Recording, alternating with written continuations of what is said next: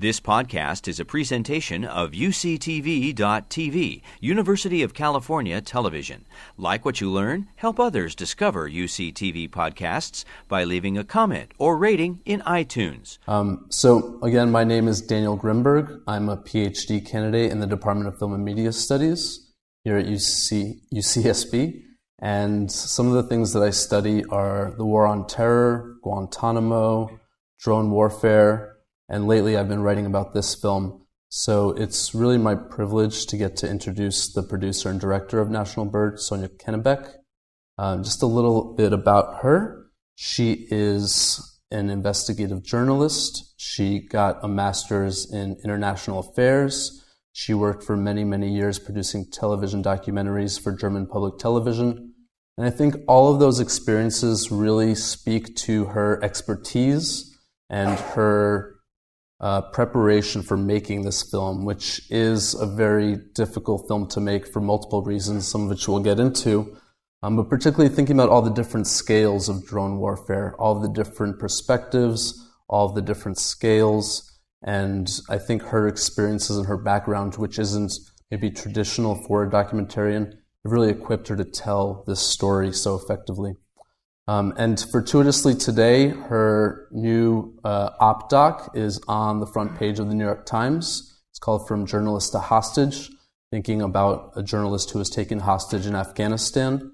And I was waiting to interview her earlier today, and I was just looking at the New York Times, and there it appeared. So I highly recommend everyone read what she wrote and watch the documentary as well. It speaks a lot to the risks and the challenges of making critical, independent documentaries about national security, about issues that are still confidential and classified. And I think it gives another perspective to why it's so important to tell those kinds of stories. So by way of bio, I would also add that Sonia Kennebeck is someone who is taking chances that we need to be taking. She's assuming risks. As an independent documentarian, those risks are financial, they're legal, they're taking risks with needing to secure your technology, with protecting your sources. And for so many people, that's not a challenge they're willing to take on. But amid this moment of vast government opacity, of secret programs, we need people like Sonia to tell these stories and tell them in compelling, striking ways that capture audiences' attention. So I'd like to begin just by asking, what initially drove you to pursue such a complicated and challenging topic? Thanks for this really kind introduction. And I also want to encourage everyone to, be courageous. I think the whistleblowers in this film are the most courageous, and the people in Afghanistan, of course, who decided to go openly in front of the camera and share their stories with us, and just be so open about their experiences. And I think we as journalists and filmmakers should not have less courage than them. And I think in our societies, we are increasingly, or I see it too. People are increasingly self-censoring, and I think that's a big risk. So. I think we should all be courageous and support each other in speaking out loudly and strongly for democracy and, for a free press and free speech.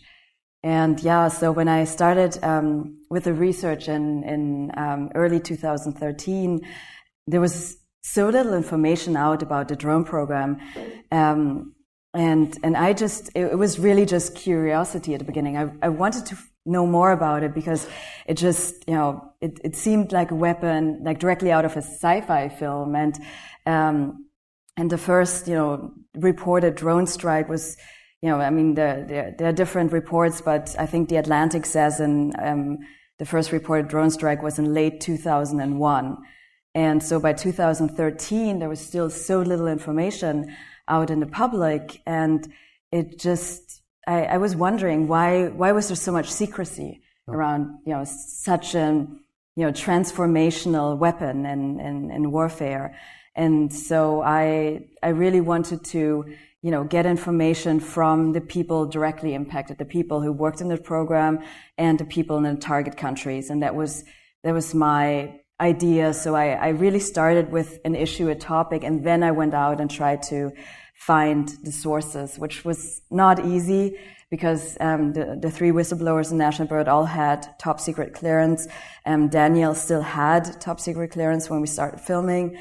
And I did a lot of field research. I went out to veterans conventions and peace protests and did a lot of internet research and talking to people who I knew in the veterans community to find these sources and tell me their side of the story, because the public side, the government side, I thought was very well represented in the media.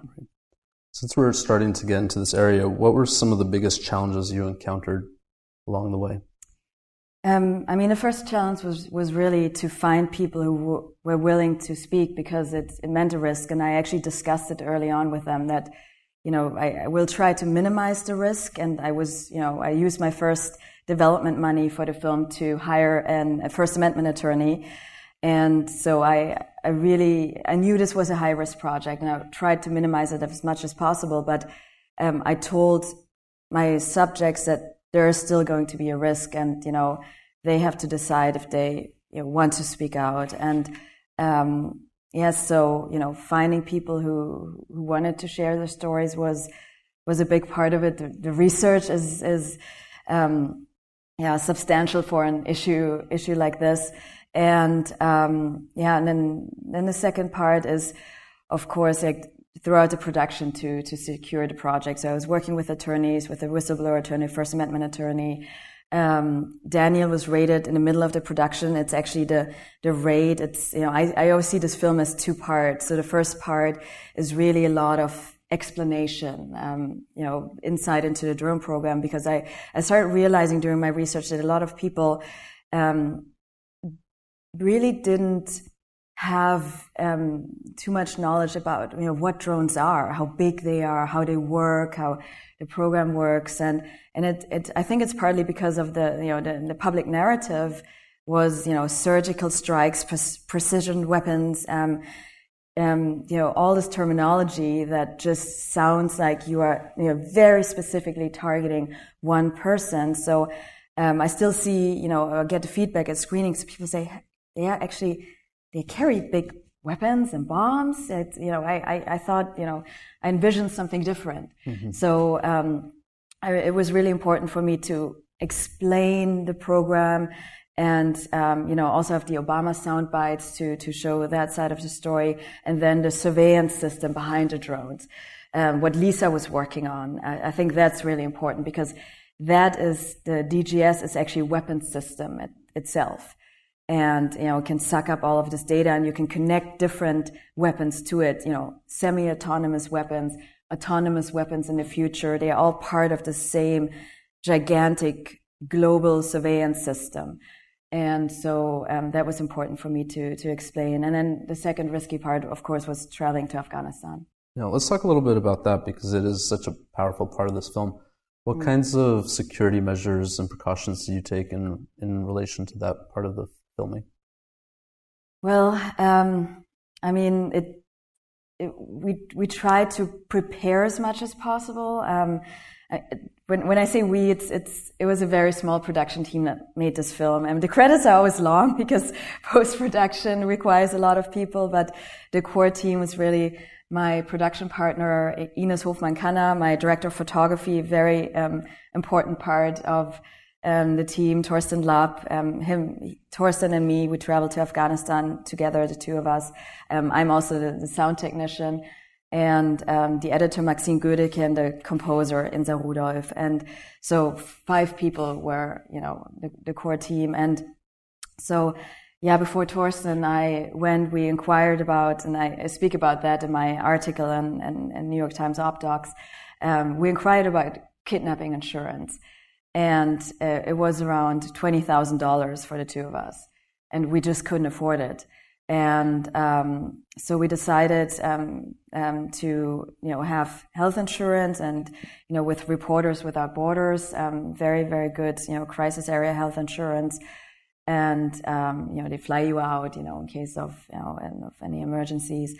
And then, I really tried to research the people who we were working with, vet them, make sure that, we would, be as safe as possible. But of course, there's a risk if you go into a country like that. But I think it was essential for this film because almost 30% of the film actually takes place in Afghanistan.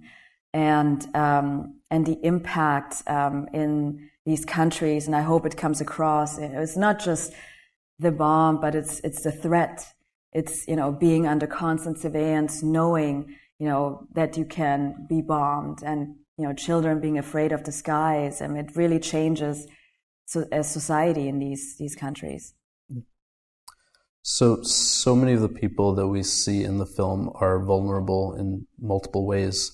What is it like working with people who are psychologically, physically, legally vulnerable?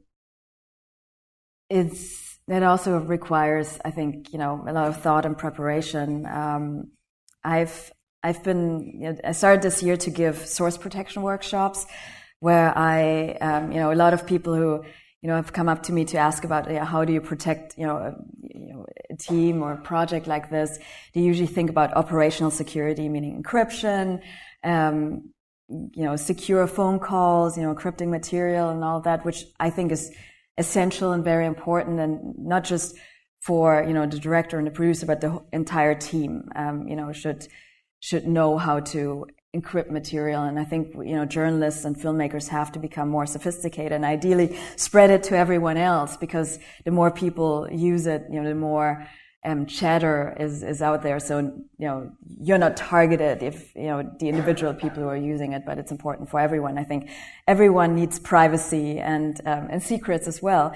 And so operational security and then legal protection, but I also included trauma protection, and which means, how do you have, best practices during interviews.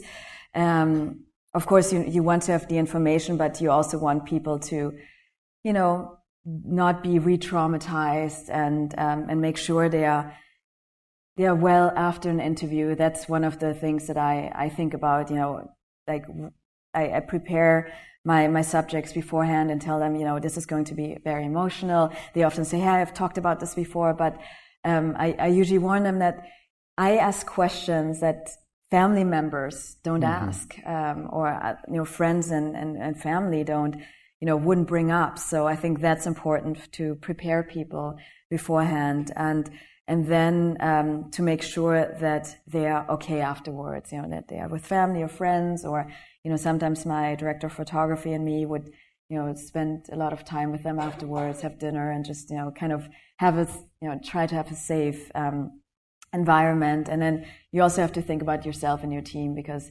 making films like this, and most documentaries that I've seen are, social issue documentaries. You work with people who have experienced trauma.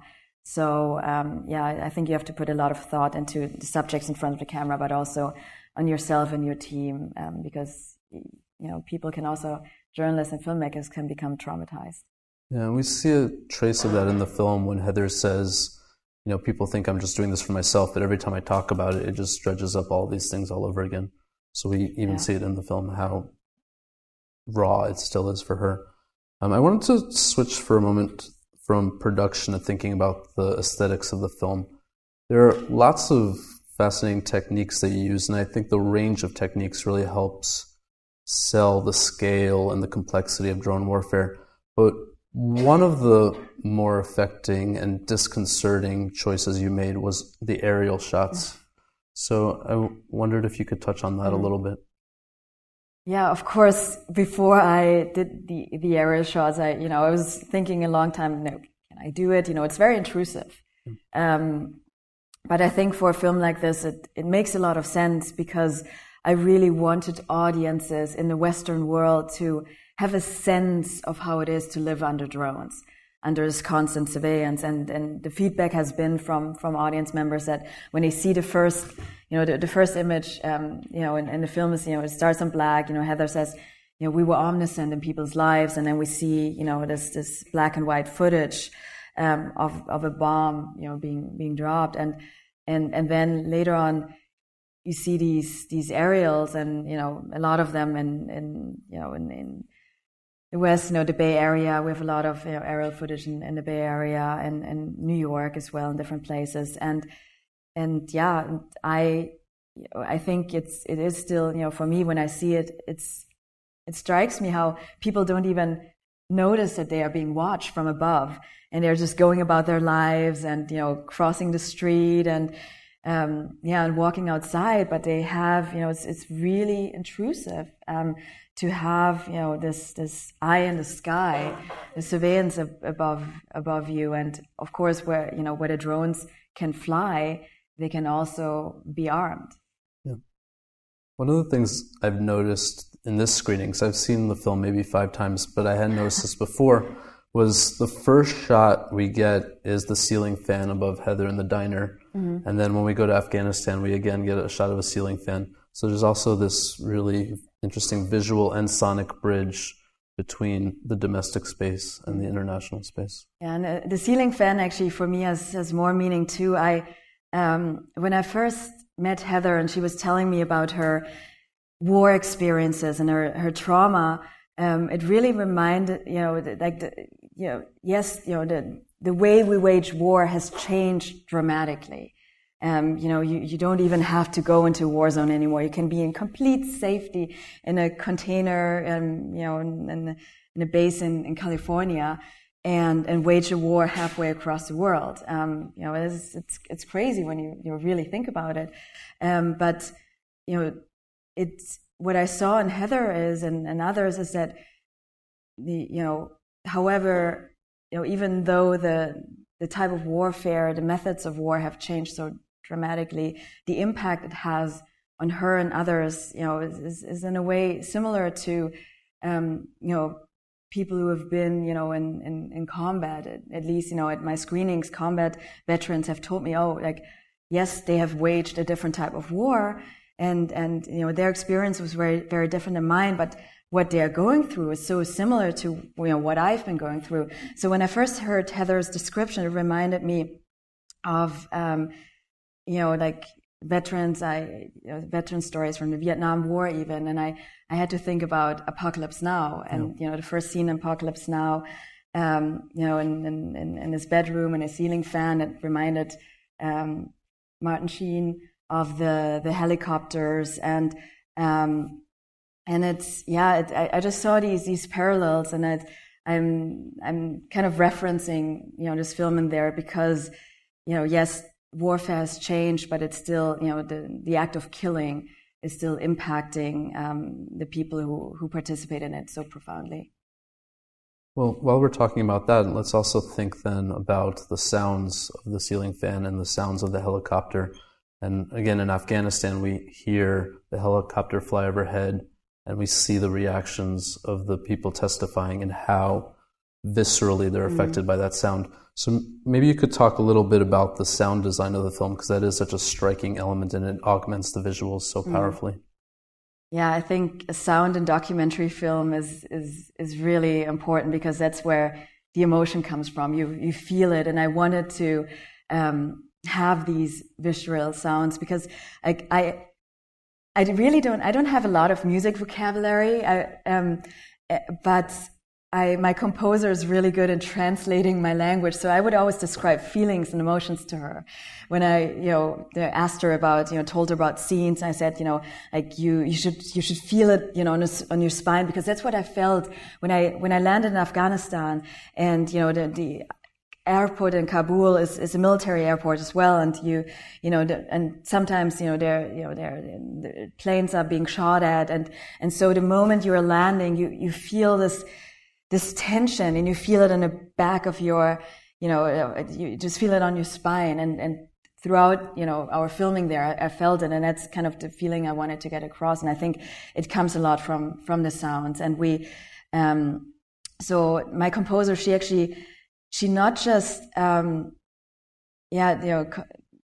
composed the entire music, but every sound in this film has been naturally recorded. She records natural sound. She modifies and builds her own instruments, and also uses sounds that I had recorded or found somewhere. For example, we have one sound in the film. It's the recording of an Israeli drone in Palestinian territories, wow. And 2 people have actually heard the sound in the film without even knowing about it. They heard the sound of a drone. And then we have the sound of the helicopters, and this kind of up and down. It's like the sound. The ceiling fan also makes, and these are for me, this repetition of these sounds just evokes different emotions and feelings, and it's this feeling of something that's above you, that's threatening.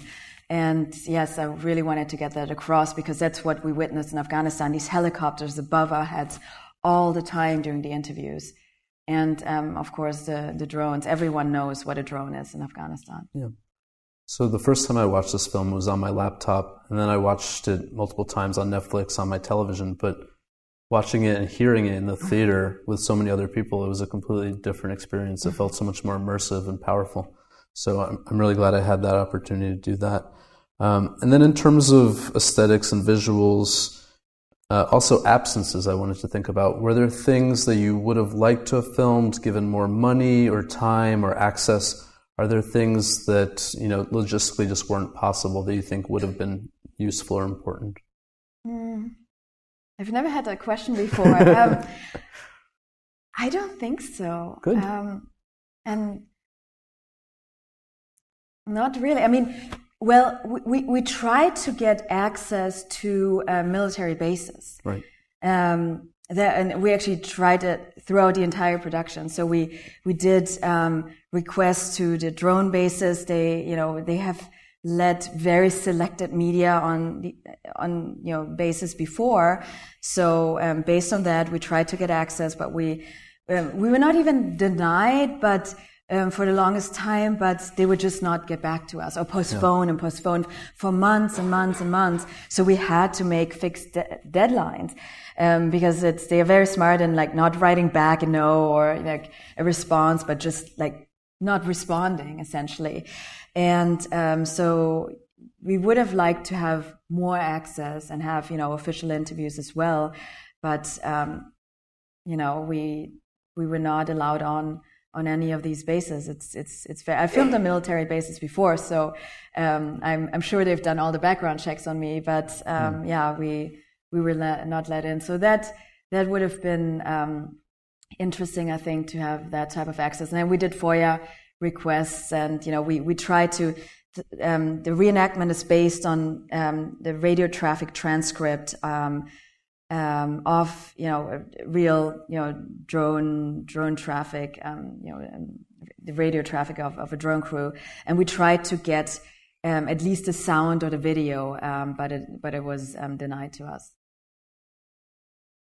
Yeah, I've written about Guantanamo Bay and the access to documentarians and journalists, so it doesn't surprise me to hear this. It's very, very limited, and then even if you are granted access, they screen everything, delete anything that doesn't meet regulations, and the guidelines are very arbitrary, so it's very easy to say this does or doesn't meet the standards. Yeah, so that's not real access either. Exactly. If you have, and I've done it before too, where I had 3 PR people, after trying for a year to get, on Ramstein, the base in Ramstein,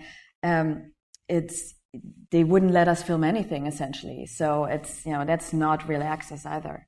Exactly. You can say you have transparency, but what kind of transparency, what kind of access is it if it's so limited that it's just, access in name only? So shifting gears again, I wanted to then think about the different kinds of audiences that have screened this film. I know that you've shown it at hacker conventions, for example. So what are some of the different responses you've gotten from the audiences that you've screened this film in front of?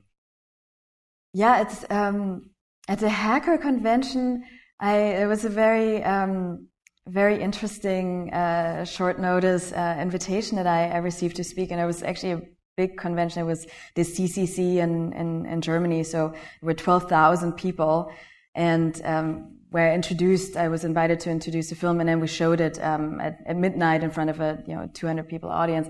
And my initial expectation was that it's not going to connect with all these young tech guys, hackers, because they it's not technical enough for them. But surprisingly, they really loved the film. They gave standing ovations, and we did a 3-hour Q&A afterwards until 4 a.m. in the morning.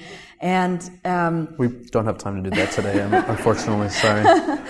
But I really realized that they were so happy that we were tackling the subject, and we were really breaking this down, because they knew a lot what was going on, and they really understood the whole magnitude. Yeah. And that's what I tried to explain earlier, the whole surveillance system, the things that are connected to it, what you can do with it. You just have to kind of look into the future already.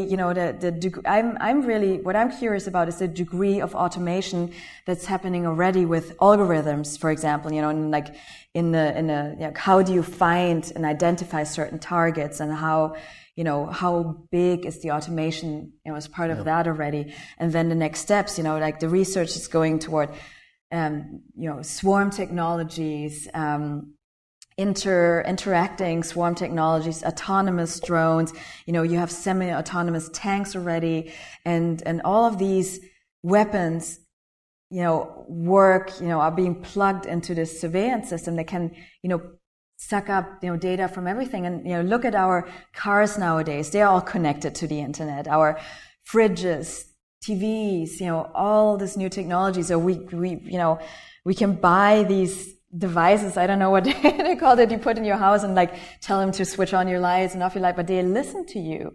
And, our cell phones, of course, they listen to all our conversation, and it's so intrusive, and just the magnitude of that, the control that you have when you collect and store all of this data. Yeah. I mean, just look at the Stasi, what they were able to do with the technologies that were, existed back then.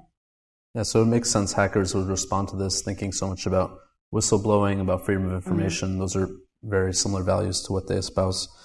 And then has there been pushback from any kind of audience member, any particular critiques that have been raised? I expected more. Okay. I think, to a certain extent, of course, people who go to these screenings might be a little bit self-selected already. Right. So I'm trying to think. We've had a pretty big military veteran audience, and so the film was shown on PBS. ITVS, the independent television service, was our largest funder, and I'm very thankful they got on board very, very early. And Independent Lens actually sponsored a 75 city community screening tour, in-person screenings. We have an educational guide. Actually, we have 2 educational guides that go with the film. So if you're interested, nationalbirdfilm.com has a Get Involved section, and it has, these guides with more background information online. And so we screened the film in Colorado Springs. I went there, Nebraska. We really all over the coast, of course. I went to St. Louis, and there was an interesting audience. A lot of veterans, and actually combat and war veterans as well. But they really, especially in Colorado Springs, there was a big military audience, and it was really one of the best discussions I've had, because they started sharing their own experiences of trauma, and that's where I met this one infantryman who he had been deployed, I think, 36 months in combat, and he stood up after the screening. He said, "I can really identify with Heather." And I thought it was really remarkable, because, of course there are people, mainly, the most criticism that I've seen is online by, I don't know if, usually it's anonymous, you don't know if they're military enthusiasts, or real... or trolls. Yeah. Or trolls, or, maybe also, service members or veterans, as well. But, there are some people who say, why are these people traumatized? They have not seen combat. But there are studies now out about, post-traumatic stress disorder and also moral injury, that it's often visually triggered. And then also imagine, Heather, these imagery analysts are between 18 and 25, and they have to make these very far-reaching calls. Is this person a terrorist, or is this person a civilian? And at that age, to make, a call like that would, can eventually lead to a killing of, even a group of people, is a very difficult decision. And I can really, I understand, Heather, when, things, replay in your mind and you question yourself, have I been doing the right decision? Because you've seen some of the imagery. And I'm not sure if I could, I don't think you can tell if a person is 14 years old or 16 years old. So, if they're 16 years old, that still doesn't mean that they deserve to be killed. Military age male. Yeah, exactly. Yeah. And then we also hear Heather saying, well, I said this, but nobody listened to me. And they just spoke to someone else and I couldn't. Yeah, there's a conflict between the ranks. Like imagery analysts are usually lower ranking people, that pilots and sensor operators are higher ranking, often officers. So you have that tension as well. So a lot of that kind of comes out in this reenactment, I think. This, the problems of having, groups of people at different locations, miscommunication that arises out of that. So I think this technology really has to be discussed, and these flaws have to be discussed. And, I think it has really, technology has, in this instance, has really, in my mind, has outpaced, our laws and rules and regulations and even our moral standards to a certain extent. Absolutely. And we have to catch up, as a society. And then, were any of the participants able to see the film? And if so, what were their responses? We did I did a safe environment screening with the subjects, the ones who could come, 2 days before the world premiere, the Berlin Film Festival. And we had their attorney present, and some friends as well, some support and family, and for me that was, of course, a very nerve-wracking moment, because they had not seen anything. I really wanted to make this production as clean as possible, so they didn't have any influence, except, I did, fact checking with them. I would ask them, questions throughout, and I fact checked everything myself. But yeah, it's, I really wanted to be journalistically clean, but I did a safe environment screening because it is an impactful film. And, Heather was actually, one of the moments where she was most emotional was during the reenactment, because she said it was so real, and it brought back so many memories. And it's, for her to see herself, and she has been really doing very, very well since, the film has come out. She's back in school. She has 1 year left for her bachelor's degree. And, she's still working with a therapist. And so, the counseling has been extremely good for her. So she's doing well. And Lisa has really dedicated her life to education. So she has toured with the film throughout the world, pretty much. And is, whoever wants to talk to her, I think she's very open and willing to discuss her experiences and her insight into drone warfare. So she has really transformed, the experience of being part of the film to, her outreach and her life's dedication. She's actually also back in school and studying politics and history because she wants to become an educator on these issues. And Daniel that's always a difficult part, because it really, like, the ending of the film, that his current location is unknown, has not changed. I have heard very recently that he's well, so that makes me extremely happy. So yeah, but it's as you can imagine, to have this over your head, and we still, till this point, we don't know. These investigations can go on. It could be closed for they don't tell you. And it's really, I don't think you should do that to people, to leave them in this constant situation of fear, and you don't even know what's going on. So it's very disturbing. Absolutely. Any questions? A few more. So, we constantly see Obama throughout the film, and then you or the participants present evidence that contradicts his statements. But, we've moved forward since the film's been made, so I'm curious if you would say that the state of drone warfare has changed since the making of the film, and if so, how? And then also where you see it going from here. Well, everything we've been hearing, during the Trump presidency is that he is completely embracing the drone program, and with like the first strikes, in the first weeks of his presidency in Yemen, I've heard from multiple sources that drones were involved in these, strikes that have, gone wrong as well.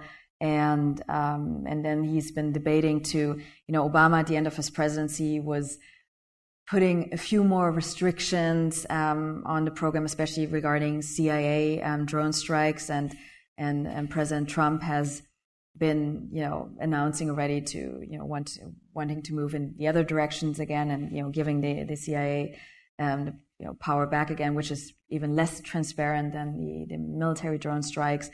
And he also recently announced that there has been pressure from the weapons manufacturing industry that they want to sell more drones abroad.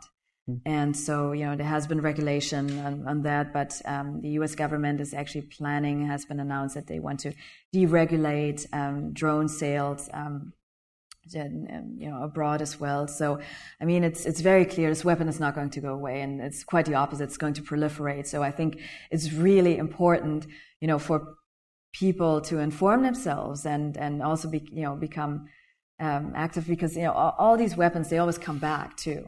So, and I think, I understand why drones are being used from a military strategic perspective, because you're not putting, troops in physical harm's way.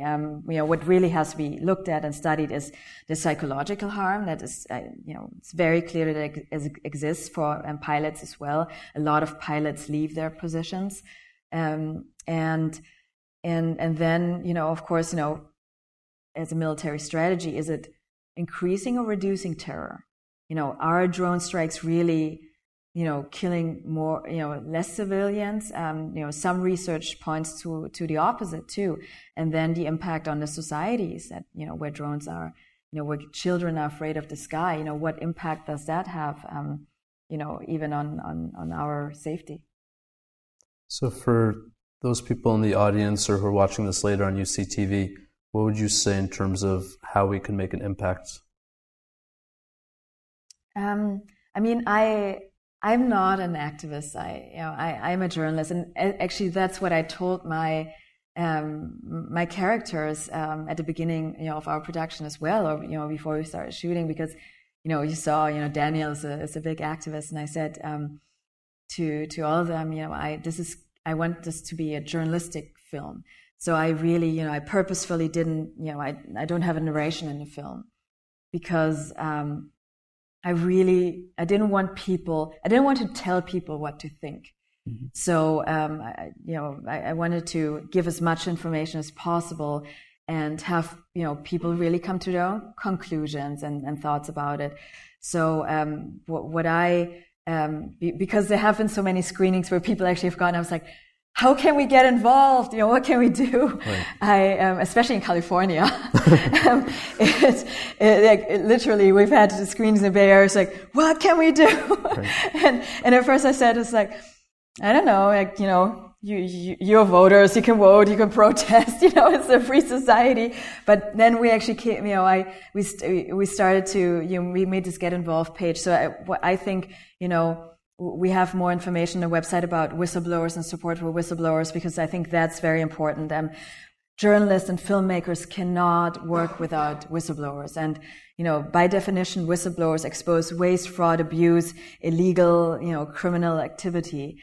It's, there's a big distinction to, spies and leakers, for profit. A whistleblower is someone who does, who blows the whistle for the public good. And they really need support because, the legal costs are very high. There's the Courage Foundation, there's Whisper organization. Jessalyn Radek, who's in the film, she works pro bono and defends all these whistleblowers. So that's very important. And then a lot of people are very interested about the prosthetics hospital in Afghanistan. We have a link to that hospital. It's a hospital run by the Red Cross, and it's fantastic. I have to say, they have most of the doctors who work there actually also have lost limbs, and they are just really working with like all of their hearts and so much passion. And they have a women's part in the hospital.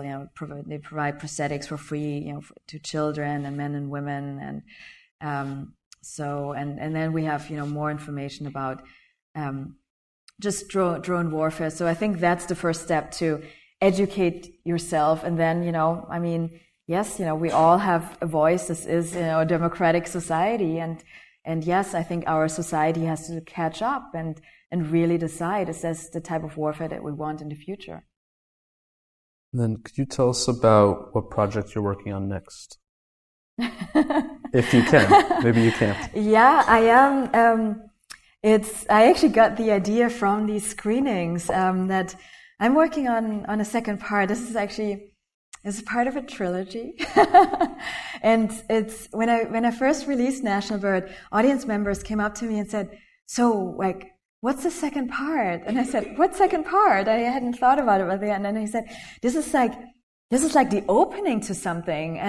And then I started realizing it myself, because the stories don't end, right? This film really, it's a start to a lot of things that are happening. So I am working on the second part now, which is it's with new subjects, new protagonists, and it's not about drones, but it's about surveillance, and it connects to this. It builds on this film. That's as much as I can say now. Okay. But we'll stay tuned for maybe in a few years it should come out. Please do. Yes, I mean, it's always depending on funding. So if there are any funders in the audience, I see a lot of funders. Documentary film funding is very, very tough. There's really there's not enough money in the market. There are so many important projects out there, and I think documentarians have been taking over a lot of the investigative journalism work. We are doing grant writing right now, but I know a lot of my friends are they all have great important projects. So it's and the grants are very, very small. So if I get the funding together, I think I can release in early 2019. We can produce within a year, but it really depends on funding. It sounds a lot like being an academic, actually. Yes. And then my final question, so you said you didn't really want to be didactic or drive home a particular message, but is there one thing you would like audiences to leave thinking about, or to carry with them? Well, I really hope this is a film that makes people reflect and think, and that it stays with you. I personally, when I see it, I still, especially, when I hear the, subjects in Afghanistan, share their stories. I think, from my director of photography and me, it was really impactful, same as for Lisa, you saw her at the end, because it's the people there, and I know all their names. We decided not to publish their names because, just to give them, just a small layer of protection. They were okay with, showing their faces, and they actually thanked us for being able to share their stories. That was the first thing. They traveled to us 3 days and 3 nights, and I was very concerned about that, because it's a dangerous trip. We could have never traveled out there. It would have been far too dangerous. And the first thing they said, thank you for asking us for our side of the story. They didn't have an opportunity to share their stories, and I think that also, it made me think about like our privilege of being able to go out and speak out, speak our opinion, have a free press. That's a huge value when something happens to you and you are able to make it public, and we should really like fight and work to preserve that, because I do believe that it is under threat.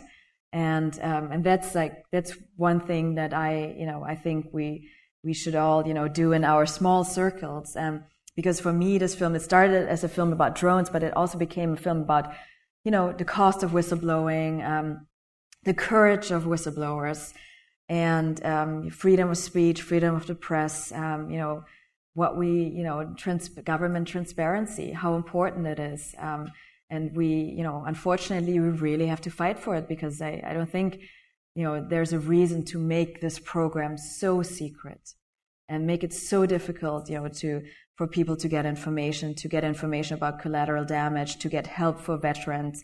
All of that is very worrisome. We're going to open it up to questions from the audience at this point. I feel like everybody can be a courageous artist if you're inspired in the right way. And so my first question is, what inspires you to be courageous in your art? What inspires me to be courageous? I mean, I think my mom would now say I've always been very rebellious. But I was born in Malaysia. I grew up in Germany. And, Germany has a very problematic history. And, of course, we had the Third Reich, but then also, East Germany and the Stasi, I studied that, and and I just see a lot of parallels to today now, and that's something that I think we should really resist. It's, and for me, making these films and yes, I tackle risky subjects. It's really my area of interest. And I know, and my mom is always like, can't you do something nice? Like a music documentary or something like that. But it's not really what interests me. And I'm also a member of this society, and I really think this is like, what other option do we have? Should we just stand by and watch how our rights are being taken away? I think the only option that we have is to do something. Otherwise, it just gets worse, and it will. If you don't do anything, it's going to increase the risk for everyone if you don't push back as early as possible. And data can be used against people and in so many ways, from blackmailing to just this information collection. That really, I think self-censorship is a really big concern.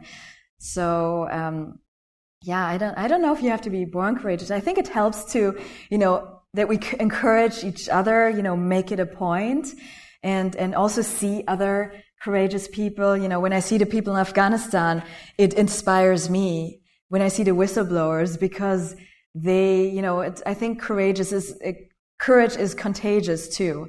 When you see other people, standing up, we see the two also with the sexual harassment, reporting right now, and it's I think seeing courage is really helpful and encourage other people. But would you just talk a little bit more about some of the sounds that you used in a kind of a poetic and echoing and repetitive way?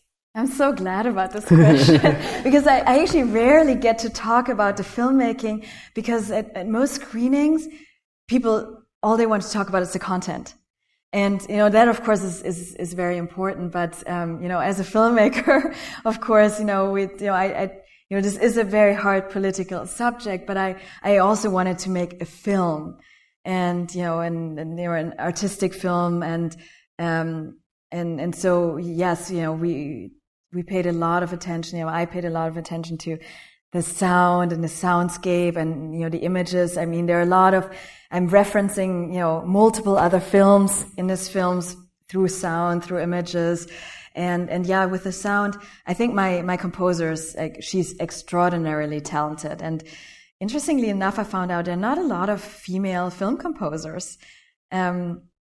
Insa Rudolph, she's actually a trained jazz vocalist as well. And you hear her voice, but I think she's a fabulous composer. And so a lot of it is our sound design, our composition is really intertwined. Like there was actually a big debate between like the composers, like, wait, what is the sound designer doing? And then the sound is like, what's the composer doing? So we actually had to all work together, and I had to make sure that no one felt like excluded because it was like their area, like territory and so on. And so it really is immersed. So there are a lot of sound. There's not a real sort of a bomb sound that, I don't know. Are you talking about the driving when she, like the night shot in the dark when she's driving, or when she's going to the VA? Is that right? Yes, when she's going to the VA.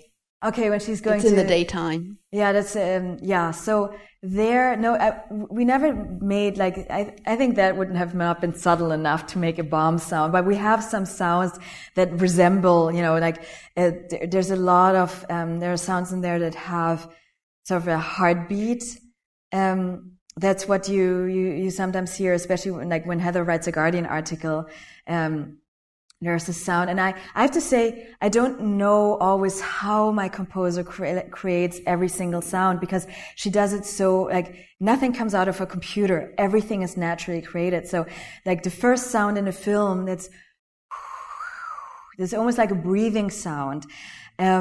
She had a cello player, and they wrapped aluminum foil around the strings, and then he played across the aluminum foil. She really does very interesting things to create the sounds that she has in her head. And we wanted the sound to be very subtle and very organic, so that it's more sometimes more like sounds than like a real composition. And, as I said, in one area, we actually have the sound of a drone. We have the sound of a ceiling fan that's, kind of coming up in the soundscape. And we actually mixed the film Dolby Surround, which is also pretty unusual for a documentary film. But I think it really creates more of an effect, especially when you're in Afghanistan. You hear the helicopter above you. And I really wanted, that you can feel it more. And then also what we used as, often in films you see when there are emotional moments that there's a lot of sound, a lot of addition. We actually went the other route. I don't know if you noticed, when in the most emotional moments, we actually completely cut off the music. And when Heather starts getting emotional, she always ends in silence. So we used silence a lot in the film as well. So the mix between sounds, music, and silence. So these are kind of the elements that we had. And so and also I think what you heard in this car, when she's in the car, what we did too is we often, the natural sound, we reduced it. So when Heather's in traffic, and then the cars are driving past her, instead of having zoot, it's like whoosh, whoosh. So we went a little bit into what I discussed with the sound designer and the mixers, that we almost, did more, a little bit of a less natural sound, maybe more of a fiction film where, the sounds would be really reduced to certain sound elements that would represent the car. And it's not like the real traffic sound, but it would be the representation of a car. I had to think about all these different things, but yes, we spent a lot of time in sound. And I think we did 3 weeks of, sound mixing and work with the sound designer. I worked very closely with the sound designer. I had my composer come in. We all worked together. We would send things back and forth, from the sound design. She would incorporate that back into her music. So that's why it's really intertwined. It was really important to us. Thank you to all of you for, being engaged, being thoughtful, and hopefully, even though Sonia didn't say it herself, we'll become active and continue to speak out and think about these issues, because they're only going to continue to become more and more and more disturbingly relevant. So thank you very much to our guest, director and producer of National Bird, Singer Kennebec. You've been listening to a podcast by University of California Television. For more information about this program or UCTV, visit us online at uctv.tv.